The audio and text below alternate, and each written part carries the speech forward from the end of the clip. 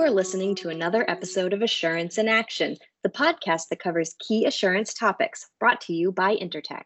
My name is Jessica D'Amico. I'm joined today by Rhiannon Parker, COO of Intertek Crystal, and Andy Janes, Intertek Crystal security expert. Welcome. Thanks for joining me. Hi, Jessica. Thanks so much for having us. Actually, really excited to talk about all things travel risk management and security in hotels. So from my perspective, hotel security and I guess security within travel and tourism in general is one of the most interesting parts of the job. And I find that it's actually one of the areas of our business that I've learned the most about. And I think we'll talk about this in a minute, but I've learned a lot from Andy and the perspective, just kind of starting out thinking that hotel security was just about, terrorism and different types of threats like that. But it turns out there's a lot more to it. So, Andy, did you maybe want to start by just giving an introduction to what, a day in the life of, auditing and assessing hotel security looks like? Yeah, absolutely. It's an interesting topic within hotel security, and it's one that's certainly been improving over the last few years. But I think prior to that, it was always, I guess a kind of, we have to do something. So, we'll put a few cameras up, or we'll put some security guards on the gate, but there was no real in-depth understanding of I guess the wider aspect of security. And for a long time, I think you're right, things like terrorism and extremely high impact incidents were seen as the leading factors. And if they hadn't happened in that country, then the attitude was largely, well, we don't really need to do much because it's never happened here and it's very unlikely to.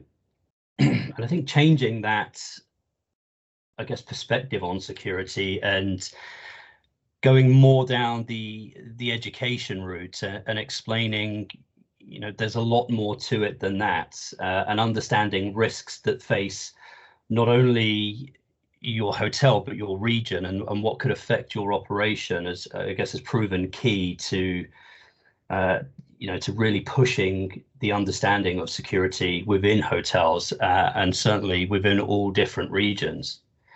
So one of the things we really look at is not only the physical aspect of security, and of course lots of people would define that as how many cameras they have up, or barriers and whatnot, but really delving into the understanding of first of all, of diligent risk assessments, and making sure that whether it's a global chain or an independent hotel, that they have correctly risk assessed their property or their operation, and they're focusing their security efforts, and more importantly their security budgets, on things that are relevant to them, and essentially not wasting any budget they do have or resource they have in areas where they don't need to.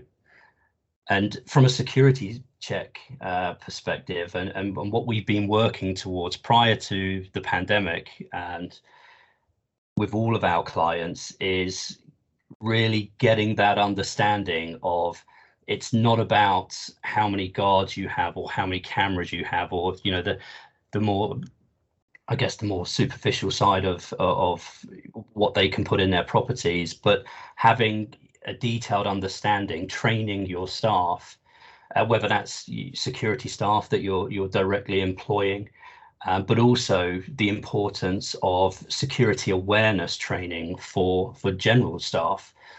These are individuals that are in and around the hotel all day, every day. And for the most part, should any form of security incident take place, they're going to be the ones that are there and are seeing it and hopefully reporting it.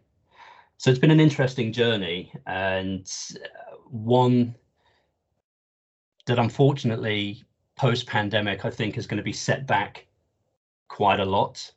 And certainly what we've seen is when incidents such as COVID arise, the security budgets are very often the first to be cut.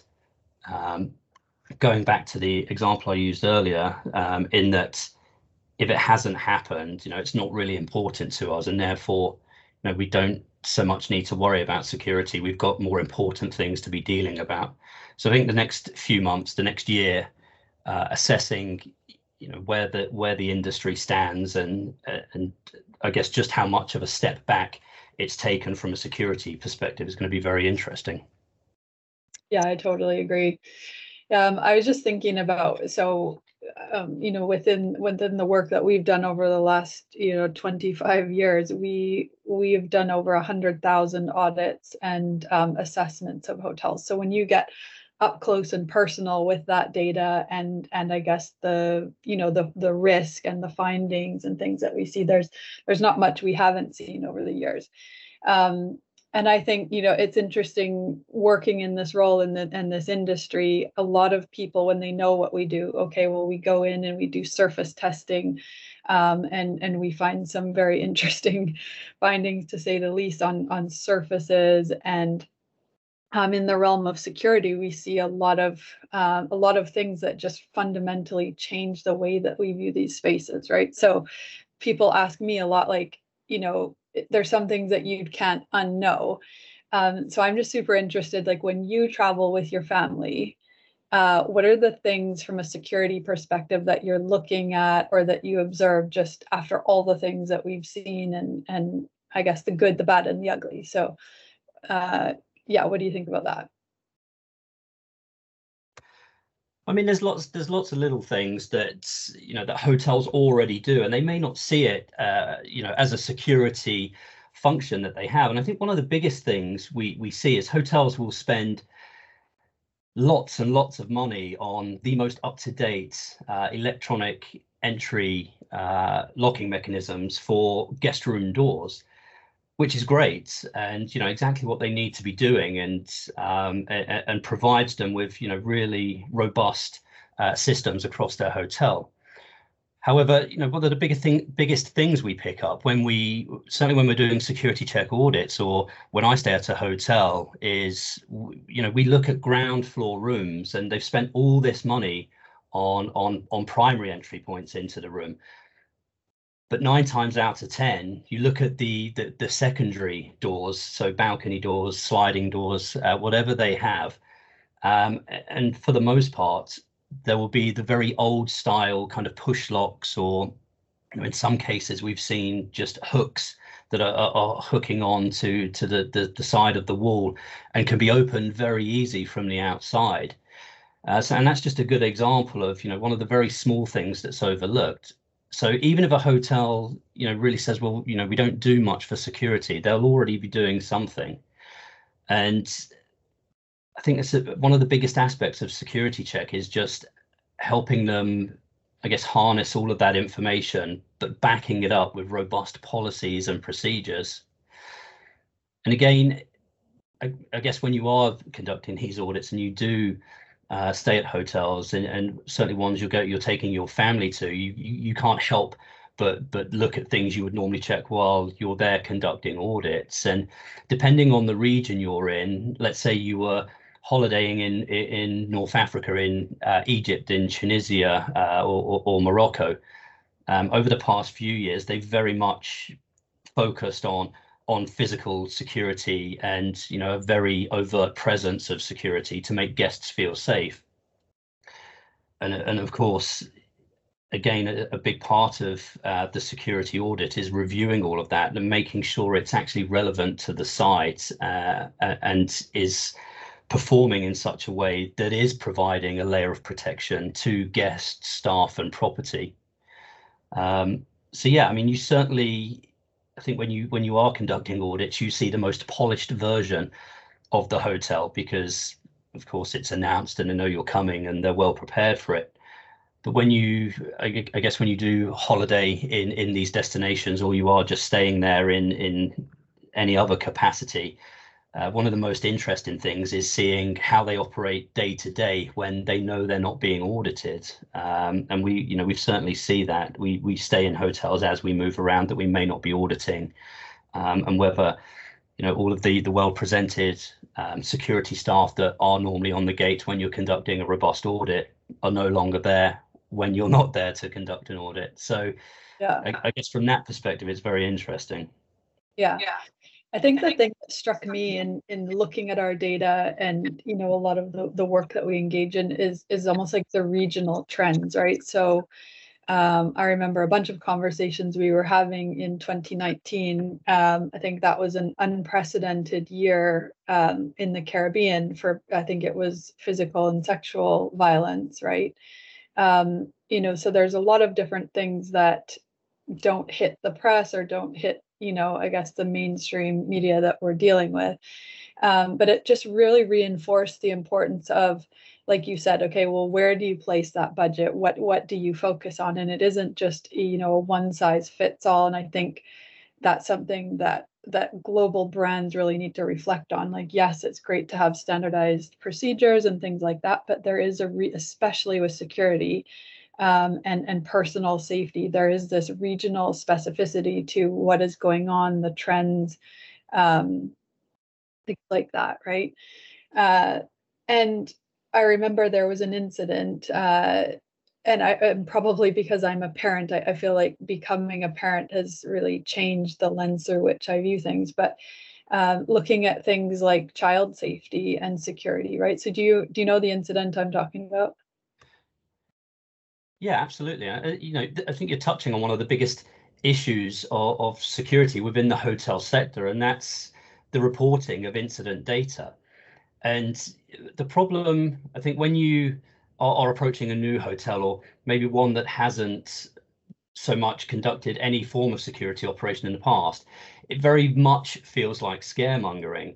But actually, when you look across the entire spectrum of security across a certain year, you can pretty much be sure in most years that you will cover most things. Now, of course, that doesn't mean that all hotels are going to see all of these things happen. But when you start looking at violence towards women in hotels, unfortunately, extreme violence and extreme sexual violence towards women is recorded within hotels. And 2019 was certainly no exception to that. And we saw some pretty significant cases that occurred globally. And of course, as Rhiannon just mentioned there, child safety, is a huge part of the security audit process in safeguarding procedures, and certainly anything to do with lost or missing children. And there have certainly been, many incidents where individuals have either tried or succeeded. And one specific incident, as you've highlighted there, was a middle-aged woman walking in to a hotel, all caught on their CCTV system, walking into a children's club, and 7 or 8 minutes later walking out with a small child, and then subsequently out of the hotel. But no one really batted an eye because it didn't look out of place. And when she was walking past the security staff, a middle-aged lady with a child didn't seem out of place to them, and therefore they weren't stopped. Now, luckily, that individual was found quite soon after by the police, but it's just another example of why these procedures are needed, no matter how unlikely any given risk may be. Unless it can be completely ruled out, there's absolutely no reason why that is not highlighted in your risk assessment. And of course, if we look at the more extreme end of the spectrum from a security risk perspective, of course, terrorism and active shooter incidents and all of these things, of course, they are important to highlight, and you should have emergency procedures in place to deal with them. And I know different governments have been pushing out information to try and educate general staff and hotels on what they need to be doing, and ABTA also advise on emergency procedures to be in place. but it's everything else that that comes before that. And I've been to hotels before to conduct audits, and I always ask them, when was the last security incident that took place here, and do you record incidents, and can you take me through them? And the security management team have said, we don't have security incidents here, and we never have. We don't have a problem with security. However, we have had lots of stuff going missing out of rooms, and it's just it's an interesting response. And then when you explain that, of course, theft of any kind, whether that's internal or external, is a security related issue, and one in which they should absolutely be recording. Yeah, I think, sorry, I didn't mean to interrupt there. I was just thinking about, and this is talking about kind of our physical, personal, well-being and safety, but a lot of the stuff that we also see go on is, touches in the cyber realm and data, and that's a huge aspect of the risk that, resides within the hotel environment. And so I don't know if you want to touch on that. Yeah, I mean, this is a really interesting one, and I'm certainly not saying that there are not very, very good data protection processes out there within hotels, because there are. And when you look at global groups, they very often have very, very good cyber security policies in place and data protection plans in place. But what we do see, and we see quite frequently, is once you get down to site level, in some cases corners are cut. And I guess from a cyber perspective, because you can't see it, it's generally overlooked and it's not seen as such a big issue, whereas we know they are a lot more likely to encounter some form of cyber related attack than they are physical. And the data protection side of it is interesting, and again differs greatly from region to region. And trying to explain that the moment you copy any form of official documents, so the copying of passports, although it's very much being phased out now by electronic systems, was a very big part of what hotel receptions did. And we've conducted audits in hotels where we've come across doors that are open, where they've had bits of paper folded up holding the door open that were actually copy or passport copies of the photo pages of guest passports, and trying to explain that the protection of data is such a huge issue right now, and they have to have very, very robust policies and procedures in place, has proven quite a challenge. But like I said at the beginning there, certainly big hotel global chains have very, very good processes in place, but sometimes when you get down to site level, corners can be cut, and and we do stumble across these things quite often. Yeah, and I think it's simple things, even like lack of security around passwords, or I mean, there's just it's not the big stuff that tends to fail. It's the simple decisions, phishing scams and different things like that. So, but I think one thing that we've been talking a lot about, in regard to the work that we're doing around disability inclusion and some of the more the things more focused on diversity and inclusion, is we've got a lot of brands that have embraced kind of these new value systems and are looking to engage in inclusive marketing and trying to engage a wider consumer base, which is amazing. But I think what we're seeing is that there's not, I guess the systems, their health and safety systems or their risk management systems, are not keeping pace with the evolution of this diversity, right?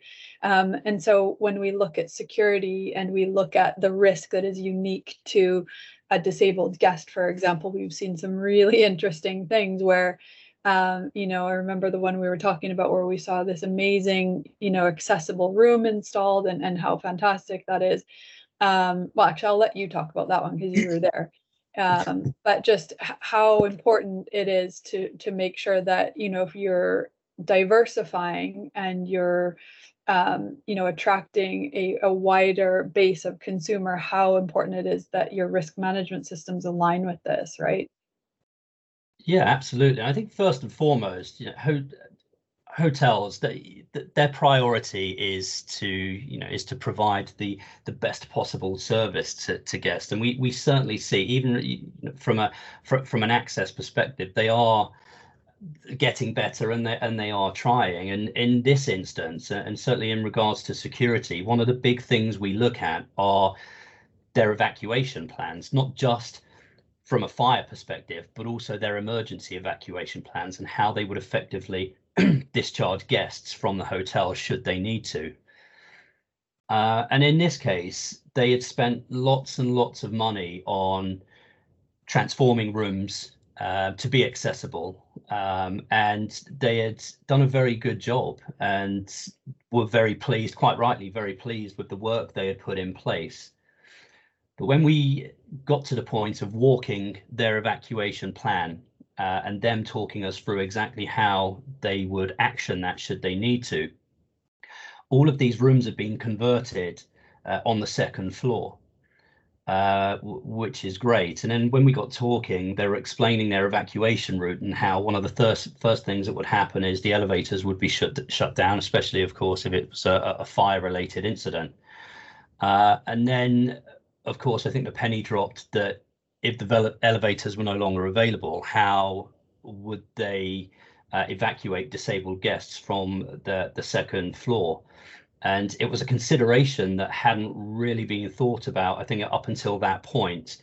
And I guess it goes back to certainly the planning phase of anything that they're implementing, whether that's updating their rooms or implementing any kind of emergency response plan or evacuation plan, and ensuring that they are thinking about all guests, all staff, and everyone in that hotel.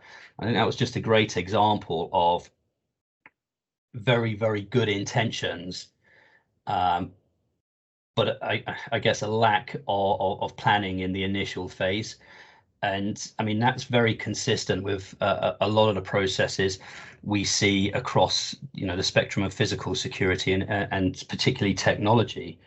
And cameras are a great example here, in that hotels will spend lots and lots of money on cameras that they don't need, or they will use, in some cases, the same individual that's advising them on where they should put these cameras and how many they need is the same individual that's selling them to them.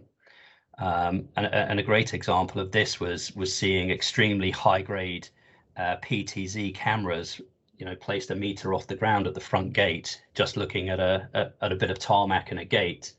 And then when you go down to their beach access, which was the best part of 100 meters long, they just have a very simple fixed point camera at an angle looking down the beach. And again, it just reinforces the fact that initial training and understanding and planning of not only conducting their risk assessment, but also implementing their security plan has been one of the major things that certainly that we've stumbled across in all the audits that we've done, and still very much do. So yeah, I mean, it's really going to be interesting once we do get back to full auditing again, once the world starts to open up, just to see how much this has been maintained and if there has been any significant changes. Yeah, I mean, it'll be very interesting to see. And I think what's been interesting during the pandemic too is just, it's almost well, I think it's quite a significant shift in the traveler psychology, right? So I look at myself, I look at, probably many of us on our team, we eat, sleep, and breathe this stuff. It's our jobs to look at risk and manage it. But when I prepare for a holiday, or when I used to, that wasn't a factor that I was looking at. I wasn't going and combing the data to see, if there have been any safety incidents or fatalities at a hotel. And to be honest, from what we know about incident reporting in the industry, I'm not sure that stuff would come up. But the shift that we've seen towards people really caring about health and safety, and looking for those metrics and looking for that information, at the level of the hotel. It'll be interesting to see how this all evolves, and if there is kind of, more of a push for this type of stuff.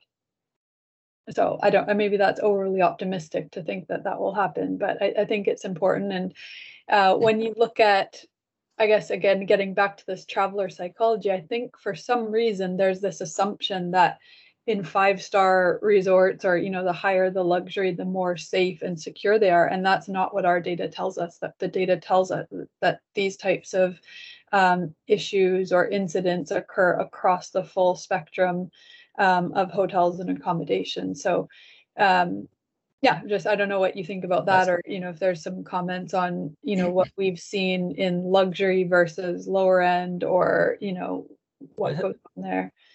I think that's a hugely important point, in that, I mean, impact and likelihood is very important for hotels' operational teams to, I guess, to understand, certainly when they're going through their risk assessment process.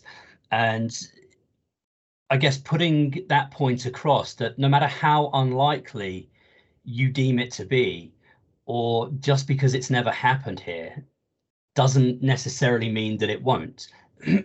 And I think looking at 5-star and the higher grade properties, they're certainly not exempt from this. And I mean, we've seen this across the board, and it was a very easy to get to place, in that if we look at a certain risk and say, well, there's no possible way that could happen, therefore not really going to consider it. It did tend to happen a lot. However, just like you mentioned about COVID and the fact that guest perception of risk has now very much changed, and everyone knows what a QR code is and how to approach them and find information. I think it's safe to say that after certain incidents, from a security perspective, certainly in 2015 onwards, that the traveller's perception of security related risks certainly increased as well, and people had a much keener understanding of security related risk, and therefore expecting it from hotels. But yeah, I don't think that's a challenge that's going to go away. And certainly, we've mentioned the lack of incident reporting across the industry, but really stressing that point, that conducting a robust risk assessment and not ruling things out just because they seem too unlikely is key. And it doesn't have to be very extreme. It doesn't have to be about a particular incident. We've certainly come across this when asking to see emergency procedures, and the response being, well, why do we need those? We don't need to implement them because we'll never use them. And of course, for the most part, hopefully they probably won't. But I think, as with everything in security, I don't think it's ever fully appreciated until it's too late. Yeah, I agree. So, I mean, our conversation today has been very focused on hotels, but I think it's worth noting that there's some very interesting developments in the industry right now. So we've got the impending release of ISO 3130, which is, guidance to be released on organizations' responsibility for when they send their employees on business or organizational travel. And yes, okay, so you've got the hotel environment and the accommodation piece of it, but all of the things that we've been talking about from the perspective of personal safety and risk assessments and all of that also apply. And we see some pretty incredible things happen, and the risk that people are exposed to. And one of the areas that fascinates me the most is kind of the awareness, or the regional, again, getting back to this regional specificity of risk, and I guess the outcomes when people are not aware of the environments that they're heading to, and whether that's the cultural norms, whether that's it can be all types of things, but I know that you have a lot of expertise in that area. Did you want to talk about that for a minute, of like the importance of that pre-trip planning and proper travel risk management beyond the physical environment of the accommodation? Yeah, it's just a very interesting subject area in our perception of risk per region. And of course, it's very easy to think that, okay, if I'm going to North Africa, okay, that's high risk, because in my mind, I know that, something terrible's happened there, therefore that's a high risk. But if I go to a European city, that's relatively low risk. And although we know that absolutely not to be the case, certainly within this industry, that's generally how it is looked at. Where in fact, you can't get away from security related risk, no matter where you are. And again, always going back to the importance of a detailed risk assessment. And just looking at I guess the example you used there, and 3130 coming in, and the importance of pre-trip planning. Of course, understanding your environment, and ensuring that you have the correct information, you have processes in place to deal with incidents should they arise, no matter how small. I mean, it could be something as very basic as losing an important document like a passport, all the way up to being accidentally caught up in something, whether there was protests or whatnot going on in that country. It's important to understand the environment you're traveling to, and very often we see that that's a process that just doesn't take place, and any form of awareness training beforehand just isn't there.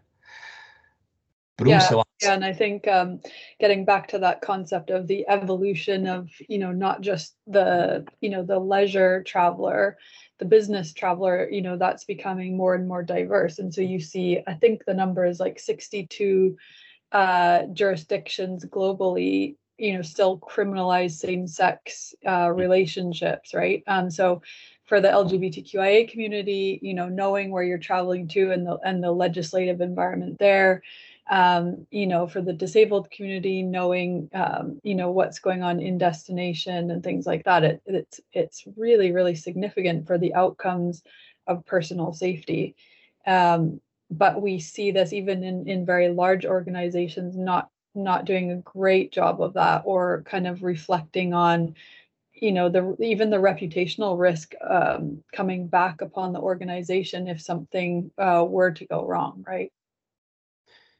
Yeah, absolutely. And I think that's hugely important for standards like this, or guidance standards coming out like 3130, that shine a light on this area, and really push the need for organizations to be doing more.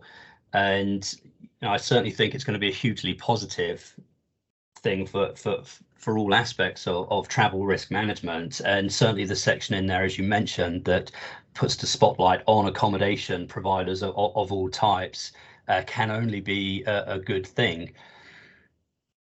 But of course, to make that work, developing and continuing that awareness and understanding is going to be crucial. And security is one of those areas that is a constant, and it's never going to go away. And whether that's from the very basic day-to-day issues that you would incur, right up to the more extreme end of the spectrum.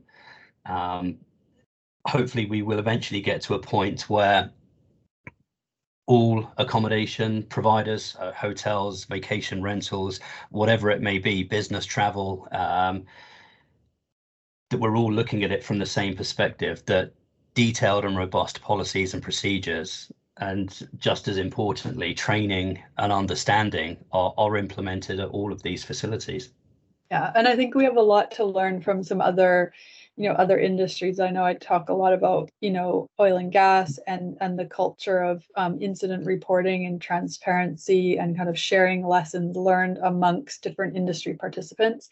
So in travel and tourism, I think we've seen a couple, major, we know why. We have empathy or sympathy as to why it is tough to transparently share those incidents, because we've seen single incidents lead to the effective shutdown or closure for multiple years of a given region, right? And so that's tough. That's it's scary.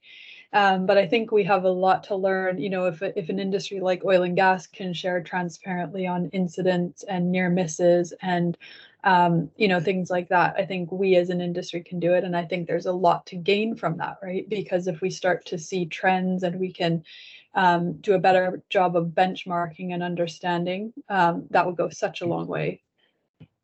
Yeah, I completely agree. And I think, the moment third-party independent inspections became a thing within the hotel industry, I think that was a great step towards achieving that.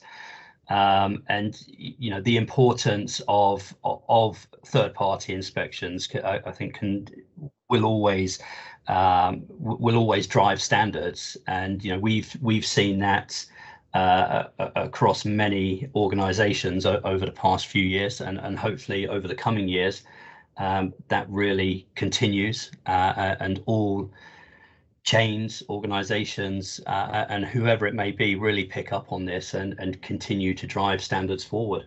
Mm-hmm. Well, yeah, I guess we've set out our wish list for the future. Hey, we're eternal optimists. Yeah, and why not? I think it's important to be. Of course, there are lots of things that happen year on year that are negative, and that's the nature of looking at security related risk. But looking at the lessons learned from those incidents is crucial, and evolving the security plans and security operations of hotels around the world to hopefully help further mitigate that is one of the leading reasons on why we do this, and hopefully that really continues in years to come. Yeah. Well, I think that's a great note to kind of close things out on. We'll see how that goes and how our predictions come to light. But it's been awesome talking to you as always. Likewise, I'm optimistic. I think certainly after the last 18 months, it's good to really start focusing or switching focus and getting back to ensuring standards are maintained. Agreed. Thank you both so much for joining us. If you're interested in learning more about security in the travel industry or Intertek Crystal, please follow the links at the bottom of this page. Don't forget to subscribe and rate us, and follow us on LinkedIn and Twitter.